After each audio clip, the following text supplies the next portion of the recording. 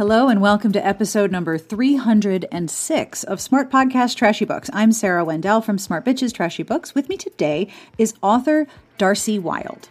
Darcie Wilde is the author behind the Rosalind Thorne mystery series. Rosalind is the heroine of the series, and the first book, A Useful Woman, she finds herself in reduced circumstances after her father ruins the family and runs off, taking Rosalind's sister with her. He leaves Rosalind behind to care for her mother and to figure out a way forward for herself.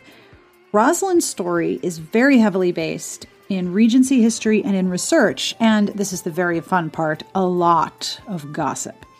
During our conversation, we discuss the role of genteel employment for women in society who couldn't overtly be seen working for payment, and we talk about the ways in which Lord Byron was a complete and utter heel. We cover the scandals that surrounded Almack's, the court, Regency society, and the ways in which court politics are immutable in every era. We also discuss the presence of people of color in Regency London and in the series. The character and story of Rosalind Thorne worked for me very much as a venue through which to examine and explore the history and experiences of people who were in precarious positions, especially because so little has changed in so many ways. So if you would like to hear about gossip about people who are very much dead for a very long time, including the patronesses of Almack's, this episode should be very, very dishy indeed. Now, I have some news. Yay, news! There will be a live podcast recording at RWA. Yay! So if you are going to be at Romance Writers of America National Convention in Denver, I hope that you will save Friday, July 20th at 4:40 p.m., not 4:20 because that would be very funny, but 4:40 p.m. in Tower Court B. We are going to be playing Cards Against Romance Tropes, and it is going to be ridiculous fun. So I hope that you will come and join us. If you would like to attend, please head over to the show notes. There will be a link to register and sign up so that can save you a space. Or you can go to bit.ly/RWA live show. That's capital R, capital W, capital A, capital L, IVE, capital S, HOW. Or you can just go to the show notes at smartbitchestrashybooks.com/podcast. I will have links to sign up, and I hope that you will join us. And thank you to RWA for giving us a room so that we can create silly shenanigans and mayhem. This episode is brought to you by Reed Bliss.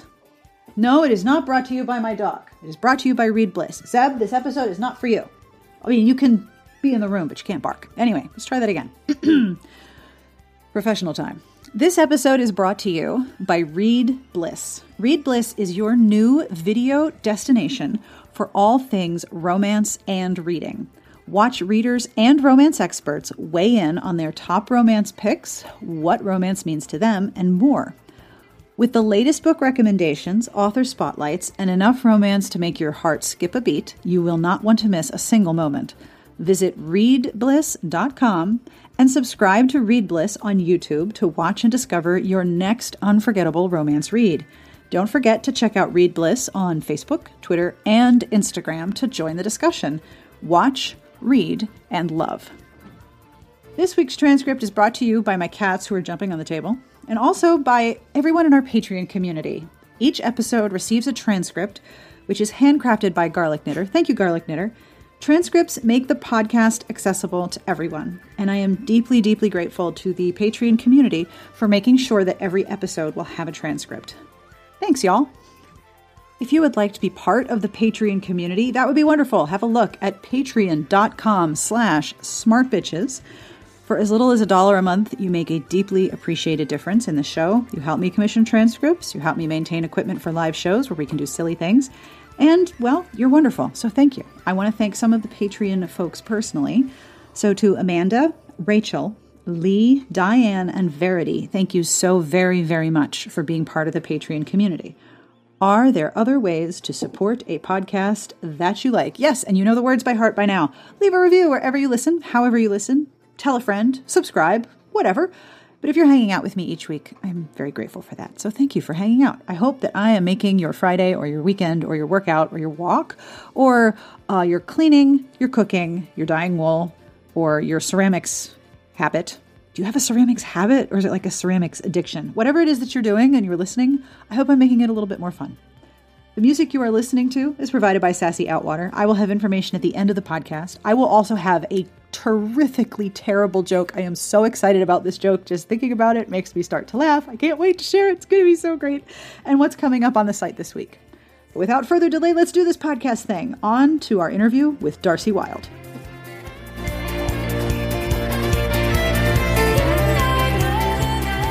My name is Darcie Wilde. I am an author of Regency romances and also Regency mysteries.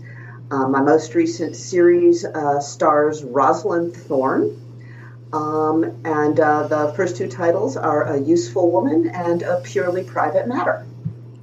I am so excited to talk to you because we are going to gossip about dead people. Oh, yes. I love this. Okay.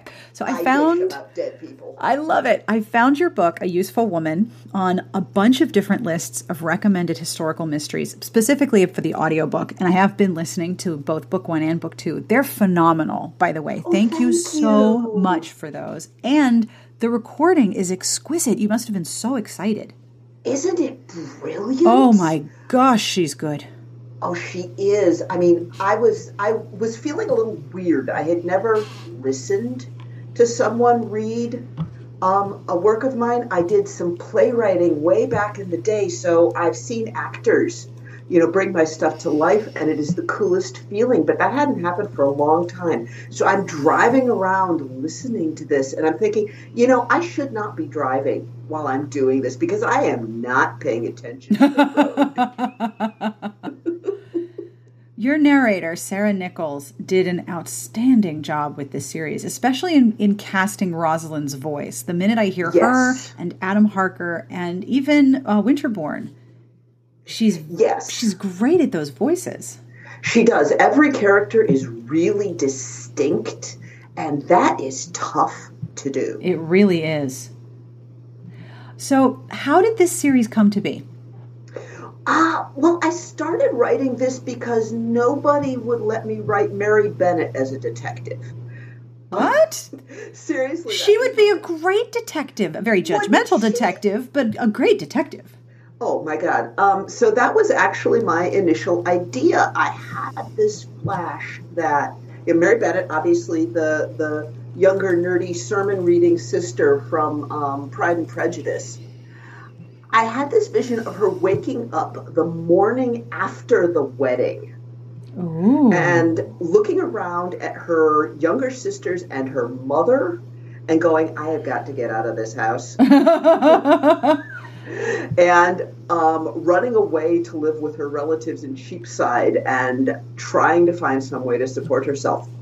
But when I initially came up with this, okay, this is a long story, by the way. That's fine. And the path on it is long. When I initially came up with this idea, I was told that there was kind of a glut of Jane Austen spin-offs on the market, and that the lesser characters, that was a hard sell. I'm traditionally published, and I didn't, at the time, have the time to go there with an indie publication. Right. So I put the idea aside for a while, and I went on to other projects, and I started really researching the institution of Almack's assembly rooms. Yes. And I read this novel written in the 19th century called Almack's by Marianne Spencer Stanhope Hudson. She got a lot of names, and she had a lot to say, right? Yes. And this was billed as a gigantic expose of what really went on at Almack's. And buried in this book, which was a fascinating read if you're into long, rambling, strange 19th century trivia, which I am, buried in this was a mention of a woman who never appears in the book, but who had fallen into what they called reduced circumstances and who was getting along because people kept inviting her to their houses. And she'd be invited to stay for a couple of weeks, for a month, over Christmas. And while she was there, what she'd do is help out. She'd drop off calling cards that the lady of the house didn't want to have to be bothered to drop off. Right. She'd work with guest lists. She'd help organize events. And what they said was she was a useful woman. Ugh. And my instant response was, why have I never seen this character? Right? Why have I never known that this was a thing? Because she couldn't have been the only one. No. If she's in a novel, this was something that was happening a lot. Although, obviously taking fiction as your historical source is problematic. But anyway, yes, she sounds really, really plausible.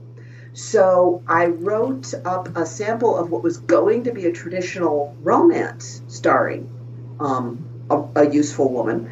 And I sent it to my editor, the fabulous Wendy McCurdy.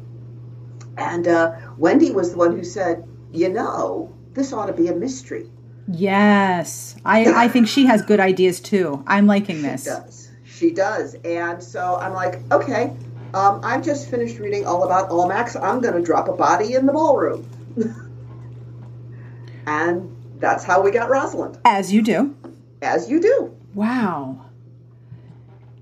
You mentioned that when we were emailing about this series, that you have read all this gossip about Almax and about this society in general. Please tell me all about this book by Marianne Spencer Stanhope Hudson, because you told me that it was so scandalous that a law was passed to stop another book like it from being published. Oh, my God. Is this book still available in places? Yes, it is. You can get it. It's been digitized. Oh, yes. Okay, now I warn you, for the modern reader, it's tough. Oh, it's a different style. Oh, it way is. But she wrote this utterly scathing introduction, to that petticoat board that rules society with an iron fist, to whom there is no appeal and from whom there is no escape. This book is affectionately dedicated from an old subscriber. Holy cow. Oh, my God. That's how the book starts. Yeah. And then it's all just glorious from there, right? And then it is glorious dish. It is. So what happened was, when the book was published, it's very, very clearly, and everybody knew, it was thinly veiled references to actual people, to the actual board of Almax. Now, let me back up a second here.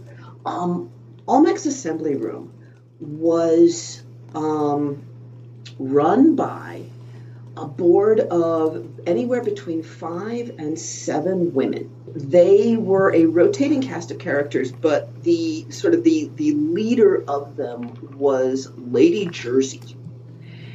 And this was the premier, the only phrase for it is meat market in Regency London. You read about it all the time in historical romance. It's everyone wants to get their vouchers for Almax. And in a lot of novels, it's just sort of like we have vouchers, it's fine.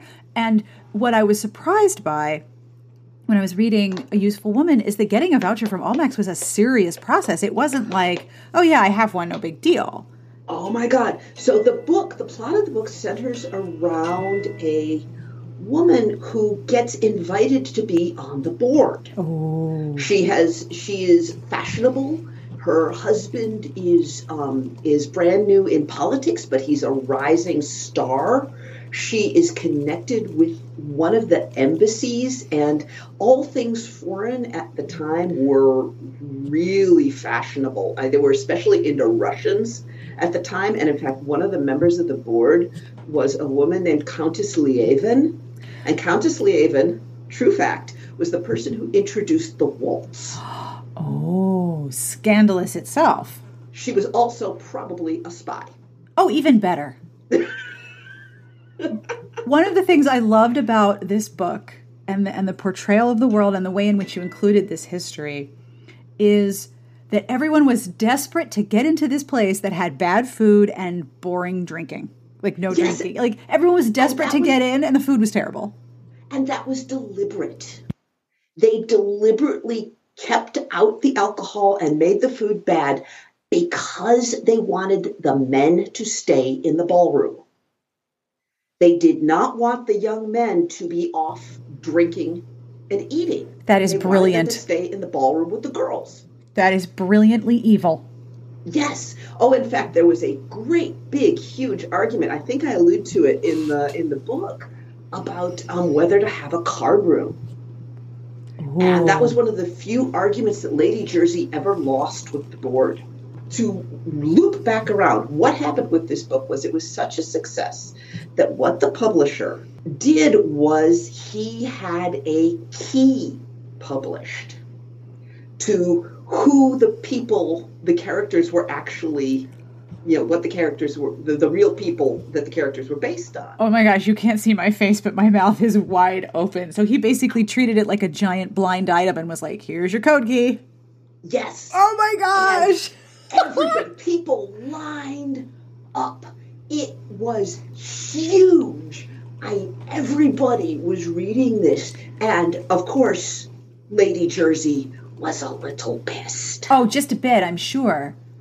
And literally, this went to Parliament, and they changed the libel laws. Holy cow. So that you could argue a fictional portrayal was libelous. And that is still true in England. Whoa! Yes, and it was because of this book, and I finally found that introduction. Okay, bring it on. Do you want this? Yes, I do. Okay, here we go. To that most distinguished and despotic conclave, composed of their high mightinesses, the ladies patronesses of the balls at Almack's, the rulers of fashion, the arbiters of taste, the leaders of the tongue, and the makers of manners, whose sovereign sway over, quote, the world, unquote, of London has long been established on the firmest basis, whose decrees are laws, and from whose judgment there is no appeal, to these important personages all and severally, who have formed or do form any part of that administration usually denominated the Willis Coalition Cabal, whether members of the Committee of Supply or cabinet councilors holding seats at the Board of Control. The following pages are, with all due respect, humbly dedicated by an old subscriber. Ouch! With all due respect, it's like that's like a layer cake of scathing, absolutely fierce condescension with they teeth. They do not write them like that Oh anymore. My God. And with all due respect, it's like the little cherry on top. Good gracious. Okay, so I imagine the people of Almack's were pissed off. They were really pissed off, not only because also one of the things that kept Almack's exclusive was that the process of how things got decided was kept a secret. Oh, of course, because then you couldn't influence it. Yeah, exactly. I mean, the process I outline in the book is pretty much what Marianne Spencer Stanhope describes. First of all, you could not get a voucher unless you were on the visiting list of one of the ladies on the board. And, of course, you couldn't get on her visiting list unless she had agreed to receive you and had come to your house. Both things had to happen. Right. So you first had to get introduced, then you had to get brought in, you had to make a good enough impression that she would agree to come visit you. And even then, that was no guarantee because she had to put you and your qualifications up to the board who would have to vote. Oh my gosh. And just imagine the terror of knowing that you're going to receive this person and everything has to be perfect. Yes. And, the machinations of getting an introduction, particularly if you were new on the scene. And your daughter, of course, only had a limited time to get this to work. I think it's like 5 seasons was considered the length of time before you were on the shelf.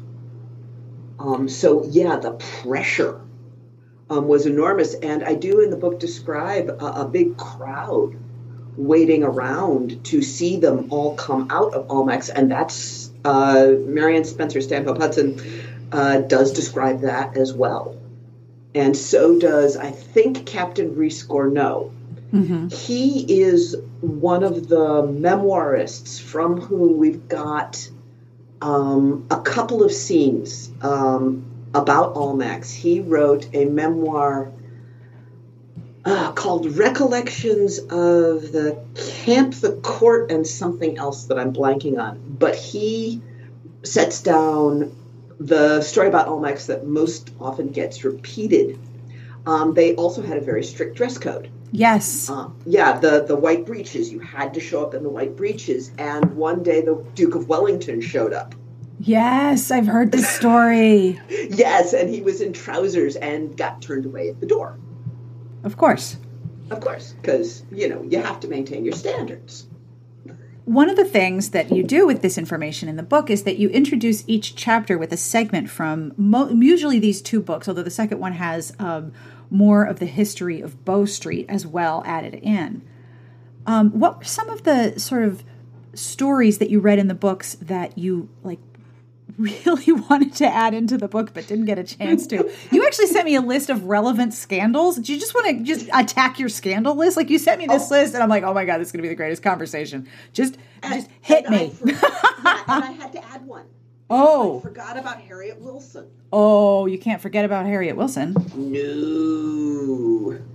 Okay, so if you can read me my list, and we'll just take it from the top here. Okay. So the list that you sent me includes who exactly was the Prince Regent sleeping with? I'm assuming that was more than one person. Yes. the Prince Regent was at the very least a bigamist. Oh, my. That is pretty clear. He had an illegal marriage with a woman named Mrs. Fitzherbert.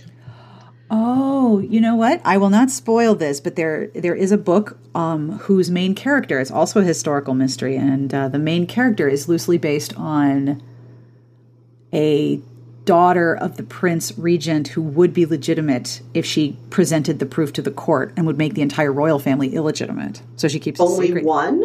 Well, it's a singular series, so that's that character. No, only one illegitimate child. Okay, so what you got to understand, the Prince Regent had 5 brothers. I think there were 5. He had a lot of brothers. Every last one of them had a mistress. Of course, at least one. Between the lot of them, they produced about 52 children. Good God! Only 2 of whom were legitimate. Good heavens. One of those children was Queen Victoria. Oh, boy. And there's questions about her paternity. So basically, everyone was banging everyone else, and there's a buttload of illegitimate royals just running around. Yes, which leads us to our second scandal, Hymen's War Triumphant, and I did not make that up. Hymen's War Triumphant. Hymen, yes. As in the indication Hymen, of virginity. Your maidenhead. Right, yes. Right. Okay, so the Prince Regent was probably already married to Mrs. Fitzherbert illegally. He got into a arranged royal marriage with an acceptable person. Now, you're going to have to forgive me here. There is another fact about Regency life, and that is all the women were named either Caroline or Charlotte. Oh, that doesn't make things confusing. And I get my Carolines and my Charlottes mixed up. Because his mother was Queen Charlotte, and he married Princess Caroline, I'm pretty sure. Okay. But they did not get on at all. They may have only slept together once. Oh, my goodness. And they produced one daughter, Charlotte. Right. Somebody's gonna get me on this. But Charlotte was very popular. Uh-huh. And she married an Austrian prince, but she died in childbirth along with the child. Oh, dear. And it was very tragic. And actually, there's some thought that her death may have been caused or the symptoms exacerbated by porphyria, which was what made George III mad. So, okay. Anyway, the single legitimate heir to the throne just died. Oh dear. So we've got all these brothers who have produced all of these children, none of whom can inherit, and who suddenly all have to put aside their mistresses and run over to Germany to find Protestant princesses who they can marry, and thus produce legitimate heirs. Oh my. And they are all doing this at the same time. And the papers had a field day. And they labeled it Hyman's War Triumphant. Ouch!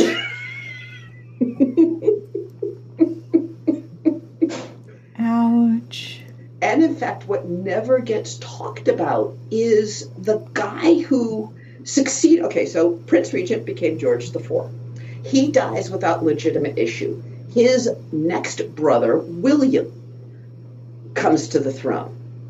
William never produces a legitimate heir, but he has a dozen illegitimate children, all of whom he acknowledged. He was a decent guy. He acknowledged them. But they make big pains in the butt out of themselves. Well, I mean, what else are you going to get out of your life if you're the illegitimate son of a royal? Or the illegitimate daughter of a royal? Your options are limited. They're almost in the same place Rosalind is in, which is not quite good enough for top shelf, but really, really close and high enough that you can't ignore her. Yes, and with no other real way to make a living. Rosalind's problem is that she is not educated to work. She is not plugged into any of the ways that women can work, and there were some. Plus, the second she starts openly making money, she her drops. status goes away in a way it would not go away if she was just having an affair. Yep. It's not the sex. There were ways to do that. It's the money that tarnishes gentility. So with the scandals of dead people, you mentioned a lot of Lord Byron. Do you want to give me like the top 3 horrible things that Lord Byron has done in history? Because I mean, he's a terrible human being. Oh, he is a dreadful human being. Let's count it down, shall we? Okay, so we're gonna save number 1 for the end here. But Lord Byron had a very public affair with Lady Caroline Lamb. Lady Caroline was married to William Lamb, who would one day become Lord Melbourne, Queen Victoria's first prime minister. But the two of them had a hot and heavy affair. She was seen entering his chambers at all hours. Sometimes she was dressed as a page boy. Oh my. When he broke up with her to marry somebody else, he did it very badly. He in fact did it via a friend. He had one of his friends do the breakup because he was a jerk. Nice. And she's kept stalking him through the ballrooms. There are rumors that she tried to throw herself out a window. Oh, goodness. That she actually slit her wrists in public. Oh, honey. And his letters are all about, she's just mad. I don't know. I never loved her. What's her problem? Right. So, that's number 3. Oh, lovely. Scandals. If I was going to go for the top 3. Lord Byron and Lady Melbourne. Byron was a social climber. Byron understood the power of the hostesses of London. So he started cozying up to everybody once he got to town. Absolutely everybody. Byron was in debt. Byron had no way to pay his debts. So he was essentially making a living, or at least in existence, as a party guest. And he was a very popular party guest. People would, what he did that night would be published in the paper, so everybody wanted him at their party. Lady Melbourne You may have heard the name Melbourne before. She is the mother of William Lamb, who was married to Carolyn Lamb. You with me? I'm still with you. She was also on the board at Almax. Oh my. Okay, so it all fits. So it all comes back to Almax. I love the idea that he was a sought-after party guest, that having him at your party was a success. I know there are celebrities who now get paid maybe a couple $100,000 to show up at a specific party to make it an event. I love how that's just historically always been a thing. Him, Beau Brummel. Yeah. Was one of the first who could make a living as a professional party goer. And in fact, that's what I based Rosalind's father on. How interesting. Yeah, her father was a professional party guest, and he worked that persona very hard before things happened. Anyway, okay, so Lord Byron is cozying up to Lady Melbourne, while and at the same time carrying on an affair with Lady Melbourne's daughter-in-law, Carolyn Lamb. Oh, gosh. Lady Melbourne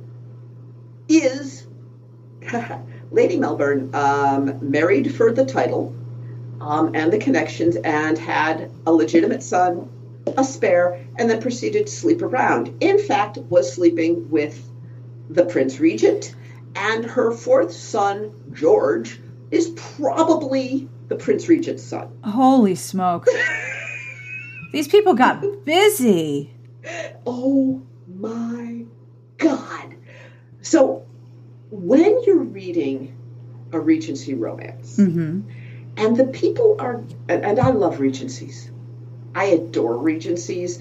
I cannot tell you how much I love Georgette Heyer. Hare, I know that's how you pronounce it. But when they're talking about how there must not be a single breath of scandal. You're right. I would like you to remember this conversation. Yeah, because this was basically what everyone talked about. And it's not only what everyone talked about, but it's what everyone did.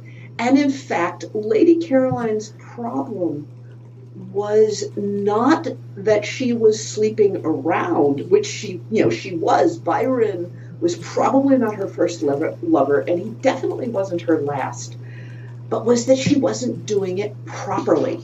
Dear. Yeah, she was not being discreet. She couldn't keep it under wraps. Right. In fact, she was probably, I've been doing a lot of reading about her because Lady Caroline and Lady Melbourne are major characters in the book I'm writing right now. She was probably bipolar. She certainly exhibited signs. But she exhibited them from an early age, and so on top of this, they did the only thing they knew what to do with a girl with, quote, high spirits, unquote, and they started giving her laudanum when she was like 11. So that's not going to help anything. No, that's really not going to contribute much. Yeah. So anyway, so back to Byron and Lady Melbourne. Lady Melbourne falls in love with Byron. Their letters are pretty clear. These letters still exist. You can find them. Lady Melbourne has two agendas. She wants to keep Byron near her, and she wants to end this very public affair with her daughter-in-law. So she, knowing Byron's got money trouble, urges him to marry her niece, Annabella Milbank. Oh, dear. She figures this will, this will be a 2-for-1. She'll get to keep Byron near her. She'll end the affair with Lady Caroline.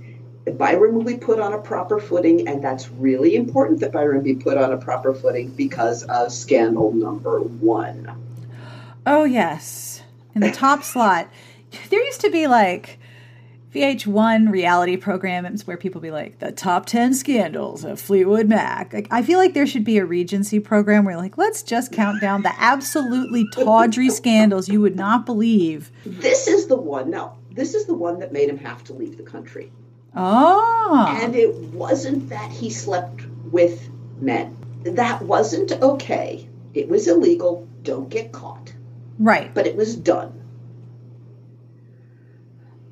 This is where we come to Mrs. George Lee. Oh, dear. Mrs. George Lee was Byron's half-sister, Augusta. I am not sure I need to say where this went. But yeah, Lord Byron had an affair, an ongoing affair, with his half-sister. Dude! They both knew her youngest daughter. This is like the original Game of Thrones. We got siblings sleeping together and we're all adjacent to a crown.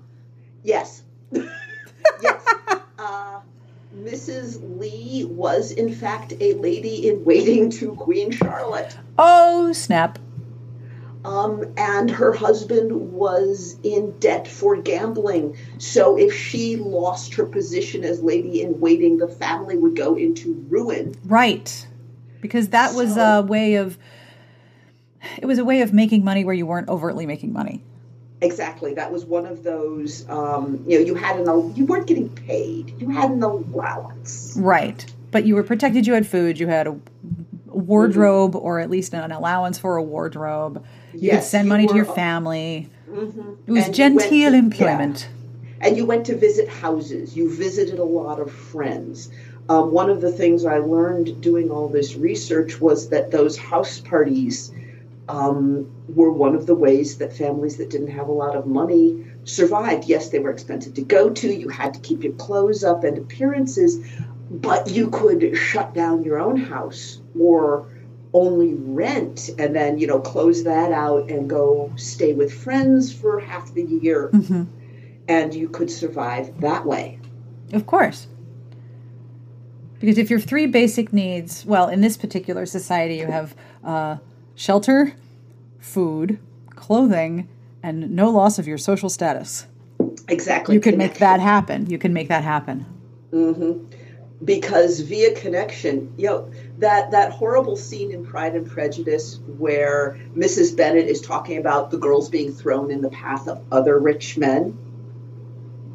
She was not being subtle there, but that's what everyone needed. They needed, if they were in reduced circumstances, what they needed was their kids to make proper connections. Yes.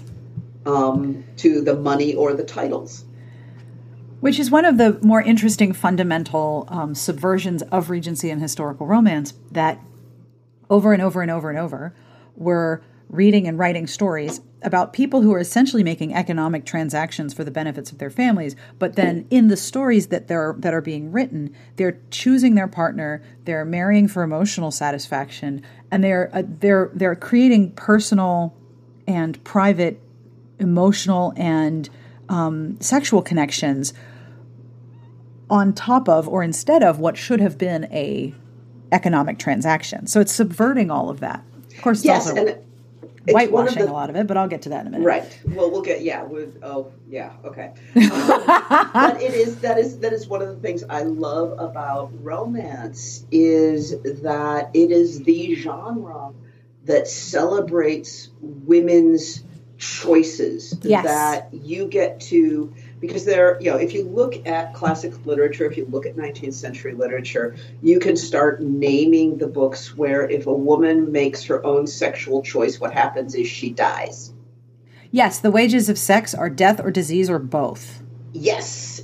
Or sometimes you have to get rescued from the vampire. Sometimes, yes, that also happens. Because that's, of course, what Dracula is about. Yes.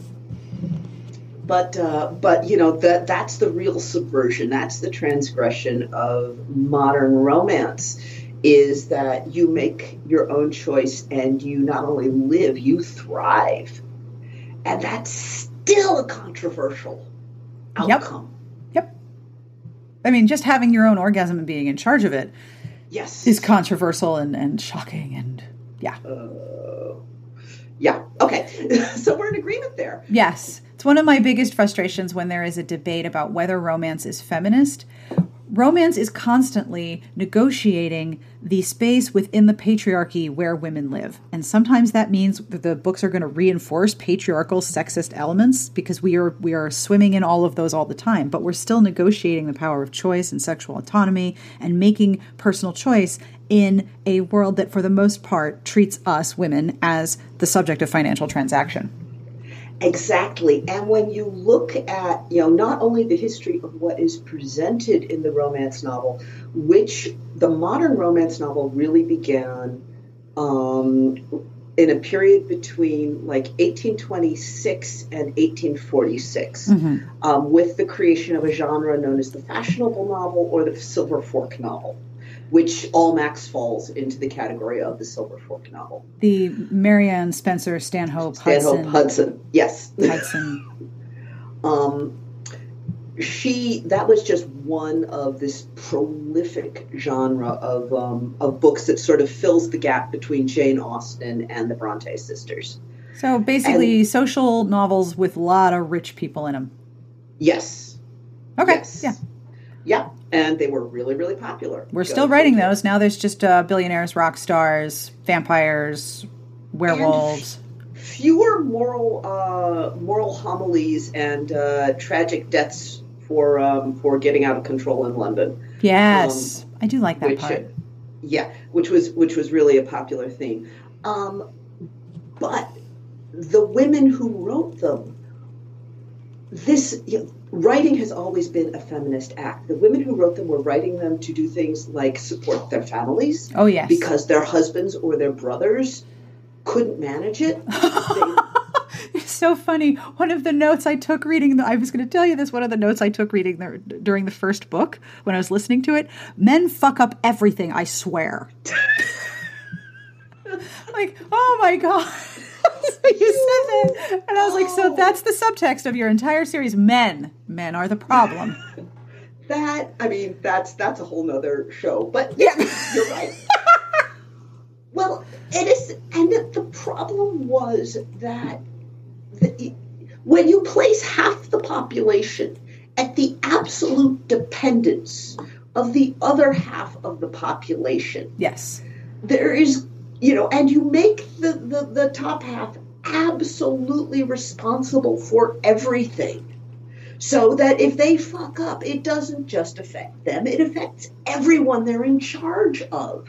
Right. This is a messed up system, and it's messed up for the men, and it's messed up for the women. There's almost no way that this is going to work on a consistent basis. Nope.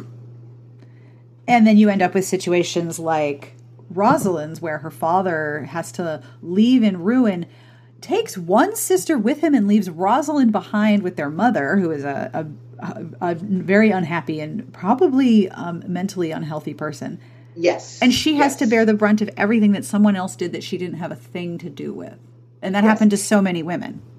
And because they cannot divorce, and because they are not legally recognized as separate people. Yes, hence criminal conversation. Oh, criminal conversation. Oh, yes. Which is the whole point of the second book. So I won't spoil that for people. Don't worry. Well, it was researching that second book when it finally began to sink into me all the ways in which this would touch your life. Mm-hmm. The fact that, okay, so your husband abandons you and he leaves you with this big house. You can't leave.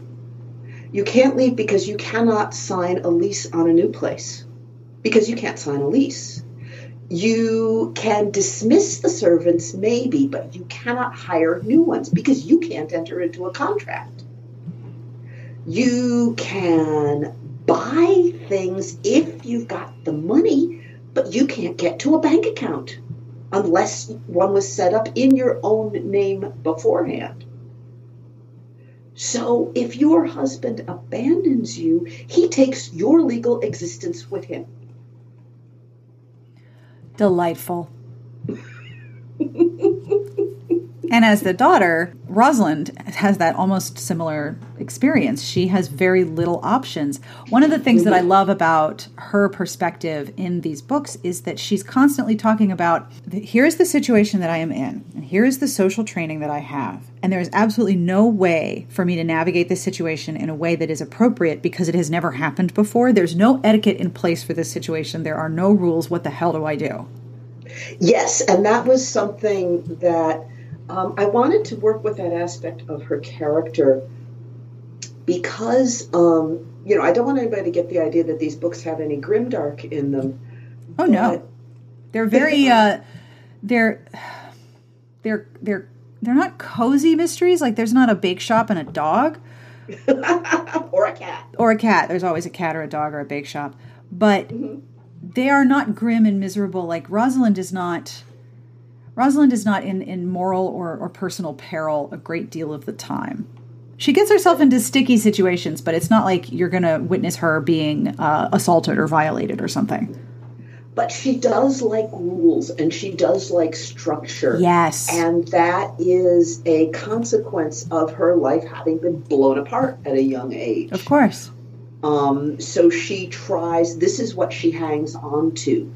Partly because, this is one of the things that happens to you when your life has been blown apart. And partly because when she was rescued by her godmother with the best intention in the world, really hammered home that the way you're going to survive is by sticking to rules. Right. You must not be mentioned with scandal at all because scandal's already on you. Right. And It's not yours. Don't make any of your own. That just makes it worse. Right. The only way you are going to continue to be welcomed into the houses which you are now dependent on is if you are absolutely above reproach. Right. With Rosalind, one of the things that I really admired about her, because she likes rules, she's also aware of power structure, both in society and then on the surrounding society. She knows when she would be noticed or not noticed. She knows how powerful exclusiveness is. And she knows about social politics, which is not really a valued art, but it has immense value and power, and it still does. Do you look at situations in the present day and think, oh, this is what Rosalind would do? Because it's fascinating to me when you read about these stories about people. This was 200 years ago, 300 years ago. Mm-hmm. Mm-hmm. And these things still have value, but they're not, you can't get paid for them as easily. Court politics does not change. No, it really doesn't. It is immutable. Whenever you have a hierarchical structure, whenever you have one person, usually a guy, at the top, and I say this as someone who reads a lot of court politics. Court politics fascinates me up and down across cultures. You get the same structures coming up around the powerful person. Yep. And everybody knows it. And it is all about access. How close can I get to this powerful person? Oh, yes, you see it. Nothing has changed. I certainly don't want to bring up the current resident of the White House, but, because that's just painful. But if you look, the exact same structures are building up. Oh, of course. Especially when you know that the centrality of the power structure is inherently unstable. Mm-hmm. You know that this structure is unstable, but it's the only one you have, so you have to play your way into it as best that you can. Right. Using the methods that they're going to use. Mm-hmm. Everybody at some level in this world, if you were in the aristocracy, if you were in the hot ton, you were a courtier. If you weren't a courtier directly at the court of St. James, you were a courtier at one of these other great families, or you were trying to get yourself up. Yes. Into being a courtier. That was just the business of your life. And it was a safe business. If you had that position, you could count on your top 4 things being taken care of. Food, shelter, clothing, and maintaining your social connection and power. Now, speaking of the repetition of history, one thing that I just was so delighted by was the presence of characters of color and minorities in your portrayal of London. That the men who made up Bow Street were all different backgrounds and races, and they're described as such. And at one point, I was so pleased, and then I was even more amused at my own delight at seeing a Jewish character. Well, of course there were Jewish characters and people who were black and people who were Indian and all of these different people were there. But as you probably know from reading romance, there is a lot of whitewashing of our history. And Beverly Jenkins once said on a panel, that if you read American history, you think that the black people were there for slavery. Then they left the planet for a couple dozen years and then came back for the civil rights movement. But between those two things, they just disappeared. Like they just aren't there. And that happens in a lot of our historical romance. It's very, very whitewashed. And yet I'm listening to your books. Like while I was cooking, I had to put down my knife. I'm like, hold up, that dude's Jewish. I believe it was a jeweler and his name was Kahn? Yes. Klein? I hate it when I forget my own character's name. But yes, there was a thriving, although mostly ghettoed, Jewish community in London. Of course. And they had, they were excluded because of religious laws from a lot of professions, but they had, they did a lot of the traditional things that Jews in the diaspora did. They were, they banked, they traded in gold and silver, they were artisans, they were doctors, they were, as always, scholars and researchers and writers, supported their relatives overseas, helped families in the Napoleonic Wars. The history is, and of course, went through the complicated negotiations and all the fears and insecurities that come from knowing that this country you are living in has kicked all your people out before. Yep. I was pleased to be able to bring that in. This is the cusp of what we come to understand as the Great British Empire. Mm-hmm. Technological changes in terms of sailing and the mechanics of the ships. The winning of the Napoleonic War, Europe being in ruins, meant that England was running the board.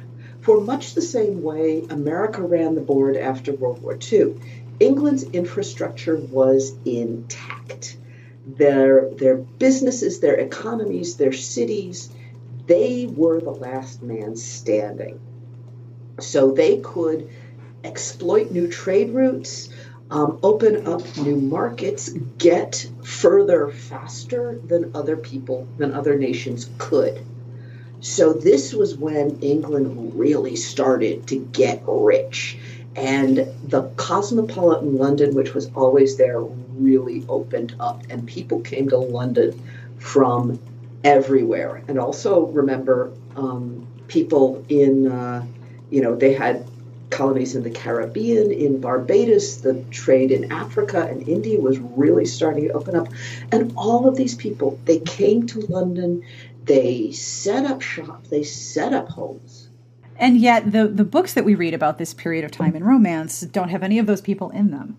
And so hence my own amusement and my own delight of seeing a character that I could identify as not white. Like, oh, look, there you are. I found you. I'm so excited. Hi. Yeah, I'm happy to be doing my, a little bit to help correct the problem because it's on us. It always absolutely is. And it's on readers, too, to be like, hold up. Mm-hmm. Yeah, readers have to also say, no. And they have to stop saying things like, well, there weren't any. Right, because that's not true. No. So not true. With Rosalind, there's a lot going on in the first book and in the second book. Is there going to be a third book? Oh, yes. Oh, goody. That's how I know so much about Lord Byron. Oh, no. Oh, yes. Are you going to kill him? You going to create a doppelganger and kill him? I can't kill him. I can't kill him. He's not in the frigging country. Nah, that's true. He is off getting Mary Shelley to write Frankenstein. The thing is, he's a shitful human being, and yet because of him, we have some kick-ass ladies in the world. So we do. Fine. We do. And we not only have Frankenstein, but we also have Dracula. And there is a direct line between Byron and Dracula. Oh. I hate Byron. I really do. He was you are not alone. One of my writers, Carrie, keeps talking about someday she'll drink. She doesn't drink. She's like, I just need to get drunk and rant about Lord Byron. It'll take 6 hours. Can I be on the phone? Yeah, I think this might be like a very special edition. We hate Byron. Here's why. And I have got historical documents. So you have receipts. Source. Byron is a complete turd. So when Byron left the country, because he wouldn't stop sleeping with his half-sister, he went on a tour. He had to leave the country because he was banging his half-sister and he didn't want to stop. Oh, my stars. Okay. And I can back all of this up. I can cite. Oh, I'm sure. The letters. But I'm sure. It's evident in the books. Every chapter begins with the historical source of some of what's happening in the... I love that part, by the way. It's like, that quote is scandalous. What's this chapter going to be? It's like the opposite of a cliffhanger. Well, so the best part of working on the third book has been going through everybody's letters. We got Lady Caroline's letters, we got Lady Melbourne's letters, we've got Byron's letters, we've got Byron's buddies' letters. All these letters have survived. And the reason Rosalind gets involved is found in a chain of exchange in the letters, and I'm going to have that exchange starting the chapters of the third book. So the readers, if you know it's there, you can follow it. Oh, my. So, I'm having so much fun. I can tell. But I'm having fun. Anyway, okay, so Byron traveled with a doctor whose last name was Pomodori. I think his first name was John, because, everybody's name was John. If it wasn't John, George. Charlotte, George, Caroline. Right. Got it. That's everybody. Yeah, Pomodori was there at the famous Stormy Night, Let's All Write a Ghost Story party that brought us Frankenstein. Mm-hmm. Pomodori wrote a story. He was in love with Byron, but he knew Byron was a jerk. And Byron was probably sleeping with him. We're not entirely sure, but he was treating him very badly. We've got, again, there are letters.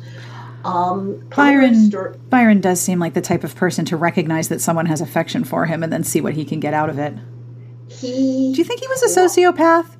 I think he was a narcissist. I think he definitely had narcissistic personality disorder. He has got all the traits. He has got all the traits of, I read this very good, very disturbing book called How He Gets Into Her Head, which is a psychological study of abusers, and the term the psychologist used is skilled abusers. Yeah, I've met some of them. Yeah, Byron ticks all the boxes. Because he did this, he did it repeatedly, he did it to everybody. He gaslit his wife. Oh, of course. Really, really clearly. But Pomodori's story was called The Vampire. And he based The Vampire on Byron. We know that Bram Stoker read The Vampire. Oh. So, straight line, Byron, Dracula. Wow. When you start writing Rosalind and you have all of this gossip and interrelated politics and manipulation and utter douchebaggery running around, is there a story, if you're talking to people, where you're like, you're not going to believe this? Like, you could seriously do your own podcast of, here's all the gossip of dead people. Oh, my God. That'd be worth doing. Yes, yes, it would. I think it's the 50 illegitimate children. Yeah. The 50 illegitimate children of the royal family. That these men at the top of society, and those are the ones we know about. Yes. Those are the ones we know about. I didn't when I started writing Rosalind, I didn't know all this stuff about Byron. And in fact, I didn't know all this stuff about Byron until I had given Wendy McCurdy, my fabulous editor, a set of thumbnails. Here's some possibilities for the next Rosalind book, and she picked. The title is "And Dangerous to Know," because Byron was described, of course, as mad, bad, and dangerous to know. Mm-hmm. And I didn't know until I started looking into it how I had bounced off the Byron scandals, and I knew that, for example, Lady Jersey was a defender of Byron. She did not. Lady Jersey, you will recall, is the head of the board of patronesses. Right, she's the most powerful and the least easily manipulated. And she, for a long time, was in denial about the affair between Byron and his sister. It's amazing how familiar so many of these things seem. And in fact, she very famously invited them to a party to show that she was on their side. Oh, my. Oh, yes. Acknowledged them publicly. And it was only after that somebody, we don't know how, but it was after that she found out. And that was a major social problem for her. Right. What ultimately brought down Almack's and the patronesses? They have all of this power. What causes them to no longer have this power? Did somebody finally wake up and go, look, y'all, the food is terrible. Let's go somewhere else. It was changes in fashion. Oh. That did it. Almack's as an institution made it all the way into the mid-Victorian era and kept its power. That's substantial amounts of power. That's like some of the secret clubs you hear about that still exist. Yes, this was a ladies' club. It was very useful. Mm-hmm. It had a purpose. To the women and the hostesses of London. This was how they were going to, because everybody who came to Almack's, I mean, the reason for the system was not just to enforce exclusivity. It meant that every gentleman in there was pre-vetted. Right. The lady patronesses had already done the work. They checked out the family. Ideally, they had checked out the finances. They had been to the home. So they had done a lot of the social labor that went into finding an eligible match. So it was profitable. It was curated and vouched for. And it had value and purpose because so long as there was this exclusive club at which you could present your children and arrange profitable marriages, then that power, because there was profit, was going to continue. Right. And it was perfectly safe to bring the girls to. Yes. It was properly chaperoned. It was, talk about curated. So it was, in addition, it provided a great measure of social safety. What we think about the necessity of the institution, what we think about the personalities who ran the institution, it was frigging brilliantly conceived, and it was very, very stable. Right. And one thing about people in power is that they tend to hold on to it. Yes, exactly. And so, and each lady on the board chose her own successor. It had to be voted on, of course, but so it was a great big network of who you knew. Right. And the self-consciousness and the awareness of class were always going to further empower these women because they were the ones who were determining who was and wasn't of their class. Mm-hmm. Yes, absolutely. So this was like the biggest and most profitable sorority. Oh, yes. That is an excellent way of looking at it. That's exactly what it was. And it's going to sustain, it's self-sustaining in that way. Because you aren't someone unless we say you're someone, so we have to be here so you know who someone is. Mm-hmm. And it wasn't until it was in the late Victorian, the mid to late Victorian, when the industrial age came in, when manufacturing came in, when the big fortunes began to be made from something other than land and name, that Almack's started to fall apart because there became the access to wealth expanded out so far, and you had not only more options but more necessity to get out of the old network to find a profitable marriage, or at least an eligible marriage, for your children. So Almack's very slowly lost its fashionability, faded with its grip as a gatekeeper. Right. Basically, when it's no longer profitable, it's no longer powerful. Right, exactly. Yep. When, it ceased to be useful. Back to that word again. Yep. Useful, profitable. It's often very overlapping. Lots of interconnection on that Venn diagram, yeah. So when you look at historical romance and you read it, with the history that you know, do you see a sort of divide between the way that we're presenting historical London and the way historical London really was? Sometimes it's the Grand Canyon. Yes. I was going to say, maybe it's a whole, separation of planets. How far is Mars? Is that how far we are? Yes, and partly that's a function of imitation. People write what they read, and we are getting 6, 8, 10, 12 generations out from the books that were closest to the time period. Right, of course. So we're getting bad Xerox copies. This is not to say that, but there's some very good Regency romance. There's some very solid, beautiful characters.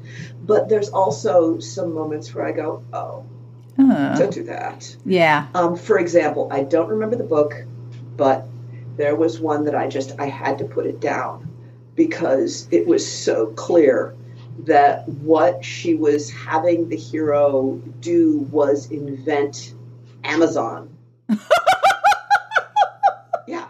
It was blatantly clear. And I'm like, what have you done? Just a modicum, just 5 minutes. You would have found Henry Colburn and you wouldn't have had to do this. Oh my goodness. And I couldn't. I'm willing to give a lot of latitude. Oh yeah. Because I've joked that I'm willing to let the Duke drive a Porsche to Almax and walk in like Nikes. I don't care. I know that will make your heart stop, but if the dialogue is bad, I'm out. I have a wider range of historical tolerableness. Yeah.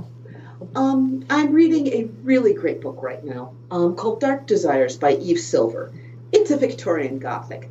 I am loving this to bits. But she's got a problem with her breakfasts, One of my writers, Redheaded Girl, calls that potato rage. Because potatoes were a New World food, and there were times when you would never have seen a potato, and she just calls it potato rage. So I always ask people, I'm sure you know because you listen, what are you reading right now that you want to tell people about? Oh, so many things. Okay, so I already mentioned Eve Silver. Dark Desires, I haven't quite finished it yet. I really, really enjoyed it. I love the characters. It's a Gothic. I had to kind of skim some of the descriptions of the hero is a doctor, and he does anatomy studies, and the heroine is his artist. She's really good at sketching, and he isn't, so she's drawing the anatomical subjects, and I had to skim some of the descriptions. But otherwise, love the characters, love their relationship, totally forgive her the scrambled eggs. Yeah, scrambled eggs and bacon. Not a thing, huh? At the time, okay, I'm not going to go down the side road of how scrambled eggs and bacon became a thing in the 1920s. Not going there. That's cool. But no, if they had been eating eggs, they would have been coddled or poached.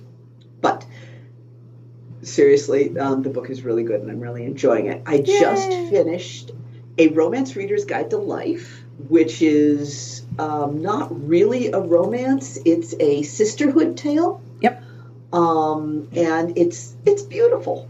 It's gorgeous. I enjoyed it so much. Oh, that's lovely. I'm reading Serena Bowen's hockey romances, all of which are fantastic. I love hockey anyway, and hockey players. I can totally do this. Princess in Theory.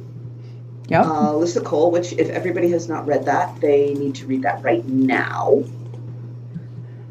And I do this thing where I will, I call it reverse showrooming. I'll download a whole bunch of samples, and I'll read the samples, and if I like them, I'll order the book from the Ripped Bodice.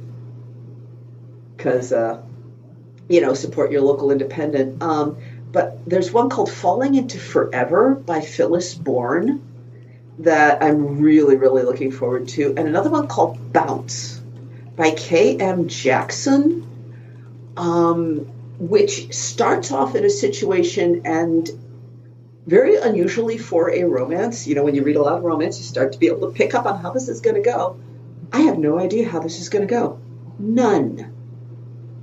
This shouldn't work. And yet her writing is good enough that I want to find out how she makes it work. Ooh. So, yeah, I'm really looking forward to finishing that one. Very cool. And when is Darcie 3 going to release on the world? Is it going to be this year or next year? Are you still writing it? I'm still writing it. I ideally turn it in at the beginning of July. So I don't have a firm publication date yet. But if you go to darciewildeauthor.com, you will be able to sign up for my newsletter. And as soon as I have a date on that, you will have a date on that. Fabulous.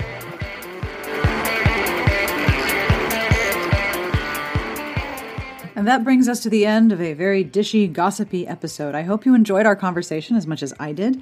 I want to thank Darcie Wilde for hanging out with me. And if you would like to find her website, it is darciewildeauthor.com. That is DarcieWilde author.com. I will also have links in the show notes to her website and, of course, to all of the books that we talked about, including the really, really dishy ones about everything that everyone did behind closed doors during the Regency, because, well, that was fun. I do have news.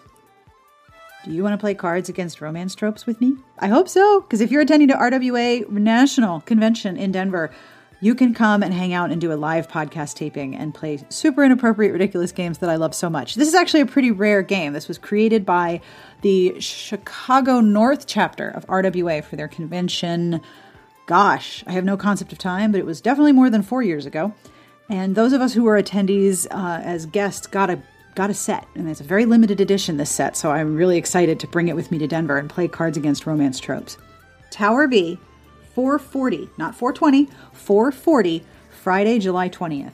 If you head over to the show notes or go to the website, there is a link to sign up and register to reserve a space for yourself. There's no fee to attend, but I need to know how many people are coming. I hope that you will come and join us if you are going to RWA. Bring some wine, make yourself even more happy. This episode is brought to you by Read Bliss. Read Bliss is your new video destination for all things romance and reading. Watch readers and romance experts weigh in on their top romance picks, what romance means to them, and more. With the latest book recommendations, author spotlights, and enough romance to make your heart skip a beat, you won't want to miss a single moment. Visit readbliss.com and subscribe to Read Bliss on YouTube to watch and discover your next unforgettable romance read. And don't forget to check out Read Bliss on Facebook, Twitter, and Instagram to join the discussion. Watch, read, love. This week's transcript is brought to you by everyone in our Patreon community. Thank you, y'all. Every episode receives a transcript compiled by Garlic Knitter. Thank you, Garlic Knitter. Transcripts make the podcast accessible to everyone, and I am very grateful to the Patreon community for helping make sure that each episode is transcribed completely. And if you would like to sponsor a transcript, please email me, Sarah, with an H, S-A-R-A-H, at smartbitchestrashybooks.com. You can tell me things. I just generally like hearing from you, so you can email me anytime. Now, I also want to thank some of the Patreon folks personally, because the Patreon community makes a very appreciated difference in the continuation of this here show. So to Laura, Catherine, Sarah, Megan, Kat, and Holly, thank you so much for being part of the Patreon community. Are there other ways to support the show? Yes. Seriously, I'm going to put this in iambic pentameter at some point. Leave a review wherever or however you listen. Tell a friend, subscribe, yell out the window, whatever works. If you are listening, I am deeply grateful. Thank you. Thank you. I've always wanted my own radio show, and now I have one, and it's super cool, and I love it. So thank you for hanging out with me. It would be weird if I just stood here and talked into a microphone in a box and then no one listened. But then on Friday on Twitter, everyone's like, I listened to the episode, and I'm like, oh my gosh, actual humans hear it. That's so cool. The music you are listening to, as always, is provided by Sassy Outwater. This is the Pete Bog Fairies Live at 25 album. This track is called Humors of Ardnamurchen. You can find this album on Amazon, on iTunes, wherever you buy your funky music. And you can find the Pete Bog Fairies at petebogfairies.com. Next week on the website, because there's a website that goes with the podcast, and I am assuming that you knew that. We have reviews for new books, including some historical and contemporary romance. We have a Bachelorette recap and a roundup of romantic memoirs that I've been working on. Plus, we have books on sale and cover snark, which never fails to make the week more fun. I hope you will come and hang out with us. Now, I have a bad joke. This joke is so bad. I love it so much. just thinking of the punchline makes me start laughing. So I'm going to try to get through this without cracking up like a dork, but it probably won't happen. Are you ready? Okay. What is the difference between beer nuts and deer nuts? Give up? What's the difference between beer nuts and deer nuts? Well, I will tell you. Beer nuts are $1.99 and deer nuts are under $1. Deer nuts, they're under $1. Oh, goodness. That one made me really stupid and happy. I think I texted that to like 10 people. So yes, there you have it. Deer nuts, under $1. Okay, I'm going to stop being unprofessional now. No, actually, I'm not. On behalf of everyone here, I want to thank you for listening. I hope you have a most excellent weekend, and we wish you the very best of reading. Have a great weekend. We'll see you here next week.